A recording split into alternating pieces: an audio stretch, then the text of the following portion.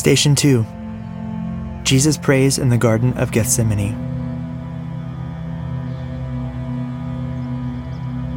Matthew 26, 36 to 39.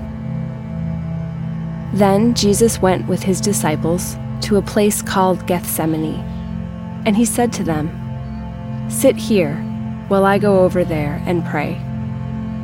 He took Peter and the 2 sons of Zebedee along with him, and he began to be sorrowful and troubled.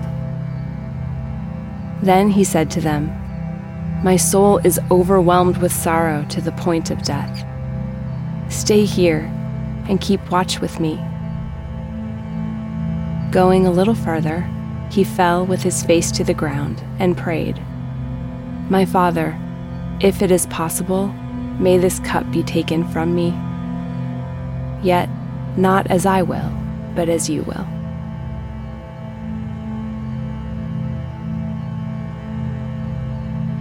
The night before he was crucified, Jesus knelt and prayed in a place called Gethsemane on the Mount of Olives.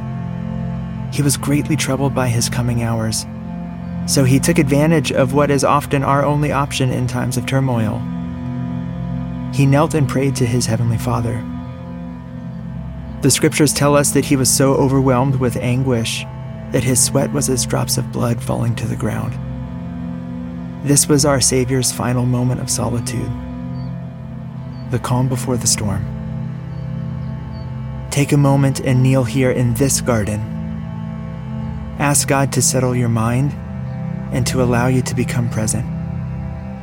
Ask Him to draw you close and to open your eyes, ears, and heart as you walk with Jesus to the cross.